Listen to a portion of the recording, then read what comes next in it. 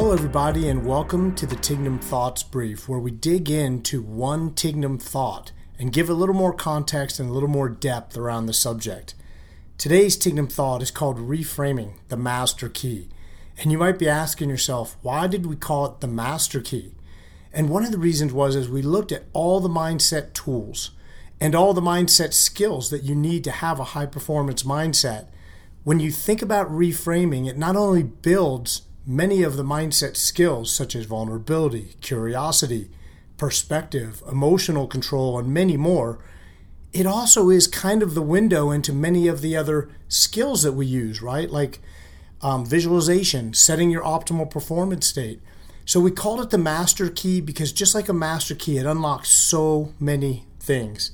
It's interesting because as we were thinking about this, one of the things that really frustrated me is how often when we talk about reframing, it's easy to misunderstand it and see it as kind of Pollyanna, kind of just over-the-top positive thinking. And in fact, when we teach it with our clients, we often do some simple reframes, things like, I am overwhelmed. And then we ask people what they feel. And the purpose of that is for them to really recognize that a thought gets actually displayed in our entire body. It sends a message to every cell in our body. And so the thought, I am overwhelmed, often leads to people feeling tight, feeling heavy, feeling stressed. And yet when we change that thought or reframe it, such as something as simple as I am prepared, suddenly we feel different. But reframing is not that simple. And so I want to talk a little bit about what it is. In many ways, when you think about reframing, it's like looking at a beautiful picture and then changing the frames around it. And it is amazing by changing the frames how that picture changes. Sometimes it's still beautiful. Sometimes we take all the beauty away. But the key thing about doing that is that we have the ability to change the frame to create the feeling that we want. And that is a lot of what we try to do with reframing. So there are many ways that you can use it, right? You can use it with some of the thoughts that pop into our head all the time, like, I am not good enough. And then when you think about that thought, it not only crushes me, maybe even overwhelms me or makes me feel defeated, which means it becomes almost an emotion. But when that thought pops in my head, it starts to take away all of my optimism, all of my hope, and all of my drive. So if I reframe that and I go, whoa, is that thought really true? And I step back and I look at it from all angles, as if I could put that thought on the table in front of me and walk around.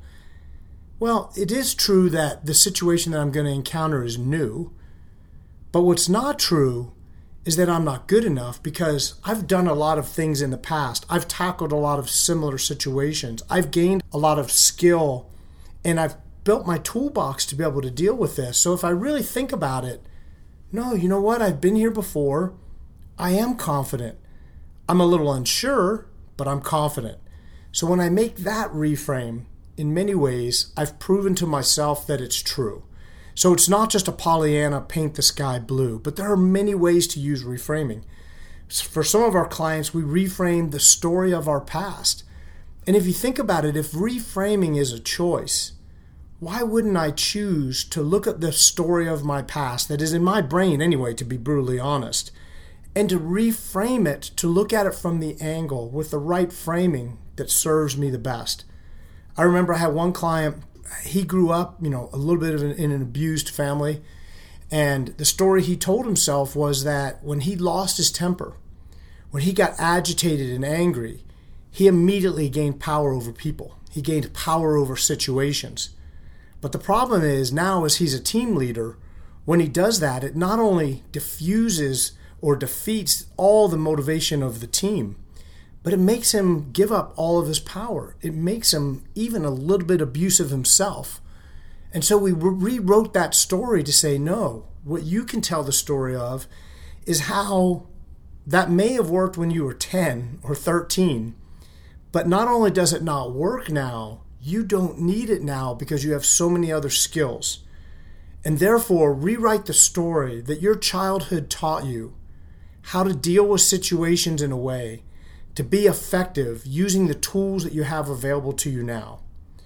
Now, there's also, we can reframe our perspective, right? If you look at our perspective on stress, there are some people who feel like that which doesn't kill me only makes me weaker. Meaning, like even if you take in today's situation with COVID and the economic crisis and the political crisis, it'd be so easy to say, I am so stressed. There's been so much uncertainty and ambiguity that I can only imagine that if I feel tough today, tomorrow's probably going to be worse. And the day after that's probably going to be worse. And next week, I'll probably just be completely knocked down. But if I reframe that perspective to say, no, that which doesn't kill me only makes me stronger, then I can pause and ask myself, how do I make that true? I make that true by making sure I get recovery, especially emotional recovery, because this perspective of stress is a huge emotional fatiguer. And so as I reframe that and I look at it and I put it again out on that table and I walk around it, I look at it and I say, you know what? This stress will only make me weaker if I allow it. But if I reframe this situation, if I look for the lessons it's going to teach me, if I recognize that stress is human beings' greatest performance enhancement tool, and if I actually think to myself, what can I learn from this situation and move forward, and can I make sure I get recovery, next week I should be even stronger. And this stress should be actually easy to deal with. And another perspective is on anxiety. I know that a lot of our clients have experienced high levels of anxiety this year, and even more probably lately.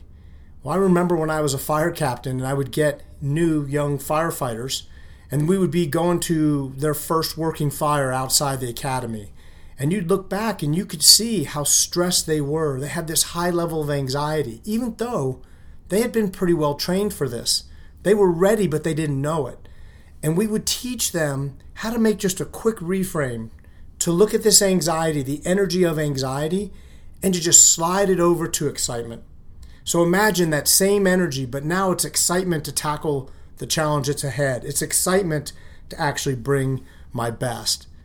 So whether it's reframing the stories that we tell ourselves or reframing the perspective that we have, what we've recognized at Tignum is when we master that skill. And when I say master, it's not an easy skill to master. You will constantly need to practice this.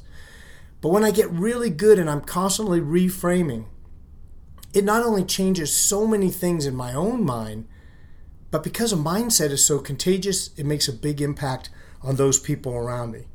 So one of the things, that we need to reframe is our inner dialogue. We know from research that the brain creates between 12,000 and 60,000 thoughts a day. Well, that's a lot of thoughts if they're not serving me. And so I have to really constantly be on the lookout for these thoughts and to make sure that these thoughts aren't taking my energy away, taking my power away, taking my belief in myself away, even taking my belief in others and even in the strategy or the company, because I can create stories around anything. And the brain does that because it thinks it's trying to protect us. But when I can use my conscious mind to reframe, I not only get control over my brain, which is an amazing thing to have control over, and control over my mindset, but now I start to control the impact I can make and the performance I can make. So even when a thought comes into my head like, I will never get all these emails done, or I hate back-to-back meetings, they exhaust me, you can immediately stop and go, is that really helping me? I will never get all these emails done. Think about the exaggeration that is in that statement, never, all. Chances are I may not have the time to get all my emails done right now, but on one hand I could say all of them don't need to get done. And on the other hand, I could say, well, the game is, or the priority is, in the next 15 minutes, get the most important ones done. And if I do that every time I have 15 minutes, suddenly I'm really on top of my email. In fact, you'd probably be one of the most on top of your email people that we've worked with. And then the one about meetings being back to back. Number one, exhausted? Like, do they really make me exhausted? Or am I exhausted because of the way I approach my meetings? I could reframe that and say, if I don't prepare myself for a day full of meetings, I could be exhausted. Therefore, I need to prepare myself. Build in my little micro breaks, making sure that I oscillate, right? That I get some cognitive and some emotional recovery in between. Being very purposeful of why I'm in meetings so I'm not wasting energy, and so I see the opportunity for me to multiply my energy in that meeting. And then suddenly when I change that story or I reframe that thought in my brain, I'm leaning forward because I say today is a day full of back-to-back meetings. Make sure you oscillate. Make sure you set intentions. Multiply your impact and your energy today. And suddenly my brain thinks totally different. I'm looking for opportunity rather than proving to myself how exhausted I am. So one thing I really want you to take away about this blog, this Tignum Thought, is that reframing is about making the choice to tell your brain the story that helps you rather than hurts you. It's a skill. So that means you have to practice. And if you miss a couple opportunities to reframe, I can tell you don't worry, because you're going to have 12,000 to 60,000 more thoughts tomorrow. But with the current public health and economic and political challenges looming, and with all the new opportunities that this crisis will present to us for the future, reframing may be one of the most valuable performance mindset skills that you could actually develop.